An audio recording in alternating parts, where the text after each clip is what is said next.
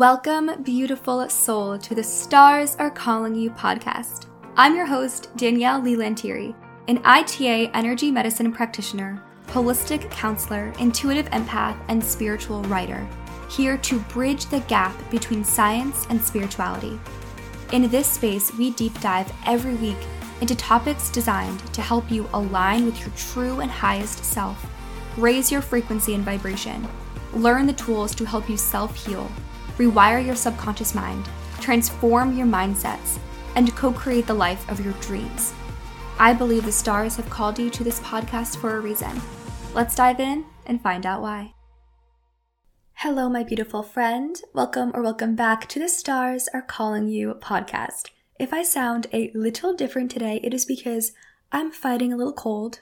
No worries, just a little bit of a sore throat, but I decided, the show must go on. And also, the topic I really wanted to talk about kind of falls in line with being homesick, because by the title of this episode, you already know that I want to talk about how to be alone without feeling the uncomfortable emotion of loneliness.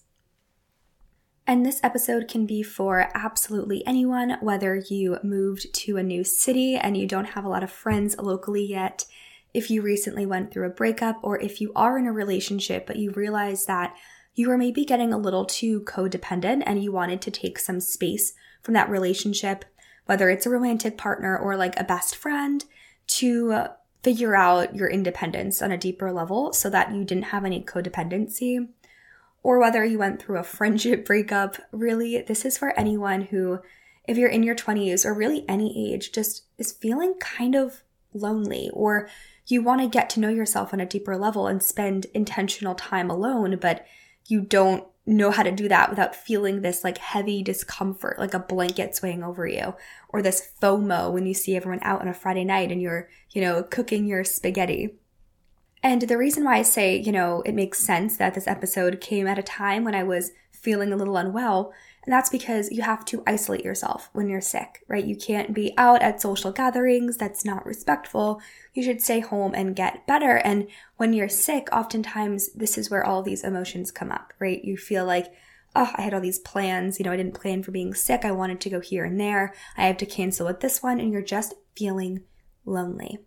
So whatever area of life you are in, if you want to know how to strengthen your relationship with yourself and spend intentional alone time without feeling lonely and actually feeling inspired and invigorated and excited by this new relationship you have with yourself, continue listening on. So, where exactly does loneliness come from? In my opinion, from the work that I do, loneliness is something that comes from the heart center, from that heart chakra space, from the lungs. When you're lonely, you can feel like there's someone like sitting on your chest. It's quite uncomfortable in that area of your body. Loneliness is also tied to sadness, but it also is a type of grief, in my opinion. I think that grief is such a tough topic to talk about. It is a tough emotion to feel, and so there's not a lot of people talking about grief in the sense of how it manifests in other areas of your life. Grief when you lose a partner, or there's a death in the family, or there's a death of someone you know. But you can also grieve so many different things. You can grieve a loss of self or a loss of identity if you change jobs, or when you become a mom. You're so excited you have this baby now, but you're grieving the part of yourself that was childless, right? So when you're feeling lonely, you are actually grieving the absence of socialization, the absence of external validation, or the absence of comfort that comes from being around other people. We are humans, we are social beings, we are supposed to be in community with people. However, we're not supposed to be completely codependent on being around other people in order to feel secure within ourselves. So that feeling of loneliness is actually grief. And so wouldn't that make sense that you would need to go through the 5 stages of grief in order to feel more comfortable being intentionally alone with yourself, confident in your own skin when it is just you around? So let's talk a little bit about those 5 stages of grief and how that can apply to loneliness. So the 5 stages are denial, anger, bargaining, depression, and acceptance. And unlike what some people might think, you don't move through them one after the other in order, right? So you can experience all these 5 stages in a whole array of different orders. You may first feel depressed, and then you may get into denial and anger and whatever, but usually the last step is acceptance. So whether you see your friends hanging out on social media and you weren't invited or you couldn't make it and you get this, pang in your chest of FOMO, whether you are, grieving the end of a relationship, or whether you're just trying to spend more time alone to better yourself, you may be experiencing these discomforts. You may be like, oh no, I'm fine. I'm fine by myself. No, I'm happy. I'm home. I'm doing a face mask. Everything's fine. Then you may get like angry at yourself, angry at other people, angry at the world, that you're even feeling this way. Like, oh, I'm just going to blame social media, right? I'm going to get angry at this app. You may be in a bargaining stage with your loneliness. You may be, trying to find a resolution where like, oh, I'm just going to FaceTime my best friend and then I'm not really alone, right? Yeah, like I'm going to be home alone in my house, but I still have this connection to someone. And then depression, sadness may come in where you just feel low and you don't know why. And then eventually ending up at acceptance. So whatever kind of stage you're in your loneliness era, acknowledging that for yourself. I'll be very candid and honest and say, I'm really good at being alone, and I always have been. Except I was noticing more recently that the relationship I have with my long-term partner was becoming a little bit unhealthy on my end. There were times when it was just so habitual to just spend time with this person that I realized I was missing out on opportunities to get to know myself better, to do some self-care, or to connect with my family or friends I haven't seen in a while. I had a tough go at getting friends when I was younger. I had some friendship breakups that really hurt, and I've had some experiences of betrayal. And so the one person who was always there for me was my romantic partner. And I felt so comfortable and safe around him that I was like, I don't need anybody else. So one of my resolutions for 2024 is to foster more female friendships outside of my boyfriend and his friend group, because that's something that's going to better me as a person. So when I say alone, and my sake of, learning how to be alone, it's actually learning how to be without my partner, right? Where I don't have to text him all the time, or I don't have to always be around his presence or have like a date on the calendar where it's just the two of us. But how can I go about my life knowing that he's there, feeling comfortable that he's always going to be there, while also choosing to spend time with either myself or someone else that I haven't seen in a while? And so that has been something I've been navigating these past few weeks, and it has been super fulfilling. And I realized that it was the fear of feeling lonely that prevented me from doing these things. Because when I was actually in those social situations, or when I was actually by myself, I didn't feel lonely at all. I felt empowered. I felt aligned. Like, this is exactly what I'm supposed to be doing, right? So oftentimes it's this fear of feeling this discomfort, this uncomfortable emotion of loneliness that is actually driving us towards social ambition, rather than, exposing ourselves to this discomfort temporarily and then realizing, oh my gosh, this actually feels wonderful. And I'm going to make more dates on the calendar where I spend time with just myself, or I go outside my, friend group and I try to make friends from different areas of my life to add in that nuance and that dynamic to my social calendar. So from going through this experience myself and also coaching clients through a similar experience, I've come up with a list of tools that you can implement starting today to help you on your journey of being alone without feeling lonely. So tip number 1 is to limit social media use to eliminate comparison, or just decrease the way your brain kind of sees friendships and sees socialization. We all know social media is a highlight reel, and that we can be going about our day scrolling just for fun, and then we see something that can be quite triggering, whether we see an old friend pop up, whether we see people hanging out at a place you really wanted to go to, and then you just had no one to go there with. Whatever may trigger you on social media, I'm not saying social media is bad, you have to stop using it, but limit how much you use it, and also limit when you use it. So if okay, today I don't have plans and I want to spend it, organizing my life, doing things by myself, maybe don't go on social media that day so that you don't even have the opportunity to be triggered into feeling lonely, right? So make an environment in which you are able to succeed. If you are planning a day where you just spend time with yourself and get things done, or just have a lazy day because you deserve a lazy day, then don't go on social media. Do other things to spend your time that isn't going to give you an opportunity to compare. Also, if you are spending time alone, do something that brings you genuine joy that cannot be monetized or considered productive in some way. This is key because a lot of the times we rationalize the periods of time we spend alone because we're like, oh, we needed to do laundry. We needed to work on this thing. We needed to do X, Y, and Z, right? You're like, oh no, I have to go do these things. And these are solo activities or they're like boring activities you wouldn't invite someone to come along with, but they're productive. You're checking things off your to-do list. That is not what I mean by intentional isolation. What I mean by that is it's bringing yourself into a period where you would rather be social, but you are choosing to be alone in order to foster a better relationship with yourself and in order to heal any social triggers you may have. So when you are alone, do something just for the fun of it. Do something that you like or you always wanted to try that isn't monetized or isn't like crossing things off your to-do list. One of the things I love to do is to ground and connect with nature. Yeah, you can do these things with other people, but I think it's so much better when you ground to nature just with yourself. When you enter into that communication with Mother Earth and you just feel her energy healing yours.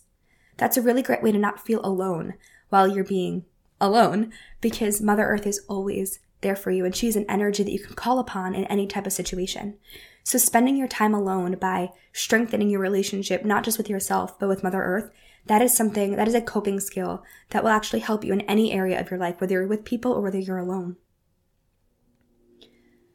Another thing is to take yourself out on a date once a month. Do something that you would want to do, right? If you had a romantic partner, what date would you want them to take you on? Take yourself on that date by yourself. What questions would you want your date to ask you? What conversations would you want to have with this date? Write them in a journal. Have that conversation with yourself. Get to know yourself on a deeper level through reflection and journaling on this solo date. Or just incorporate more reflection and journaling into your everyday life so you get to know yourself better on a deeper level. Taking away 30 minutes of every day to really spend intentionally with your deepest emotions and thoughts with a journal. That is something that's going to strengthen your ability to be alone because you are carving out chunks of time throughout your average every day to enter an intimate conversation with your deepest self. You're going to feel less scared to be alone because you are building up this habit of looking at the darker parts of you or the parts of you that don't always have room to shine throughout a busy day. Another thing to make you feel less lonely is to take up as much space as possible when you're alone. I mean, like if you're cooking, take up every single space on that counter. When you're sleeping, go into the middle of the bed and put a bunch of pillows around you. If you're watching TV, take up the entire couch. Whatever that may look like for you, take up space. Make it so like no other person could fit in this situation. And that is why you need to be alone. You are alone enjoying yourself and there is no room for anyone else because you are enjoying the amount of space that you are taking up. Another thing that is a little less fun but important nonetheless is to reflect on your coping skills. How do you cope with uncomfortable experiences or emotions? This can be very, very subtle, like texting a friend or going on social media to kind of like dissociate from the situation, or it could be something that is a little more obvious, like you procrastinate or self-sabotage. What do you do to cope from uncomfortable situations? Do you go to maybe a recreational drug or alcohol? Or do you have these little subtle things and behaviors that you use to protect yourself? I don't know what they are for you. They could be 1,000 different things, but reflect on what you do when you're uncomfortable and notice, are these coping skills adaptive and positive or are they maladaptive? Are these things that make sense? Like, oh, I go into a meditation or I go for a walk or I unplug and just take a few deep breaths and have a glass of water. Or are these things maladaptive, things that aren't going to help me grow and evolve or learn any lessons? Do I dissociate from the problem or do I face the problem? Reflect on your coping skills and then pick one positive coping skill to try to do in replace of that. And make this goal attainable. Something that is challenging but not impossible, where you can have a 70% success rate with this. and then try to switch your negative coping skills to positive coping skills slowly, one after the other. This will help you because when you are in a situation where you're feeling lonely, you will now start to go to a positive coping skill, something that is actually going to help you heal on this planet, help you become a more aligned version of yourself, rather than not facing the problem, not facing the insecurity, and leaving it for another time. I'll share a coping skill that I didn't even realize was a coping skill that was preventing me from healing. So I've always been a very big reader. Ever since I was in middle school, I've always had a book in my hand. Hours and hours and hours a day I could spend reading if I don't have other things to do. Middle school is when I started to have some issues with friends. Moving on to high school, I had a really bad experience where I felt very isolated and very misunderstood.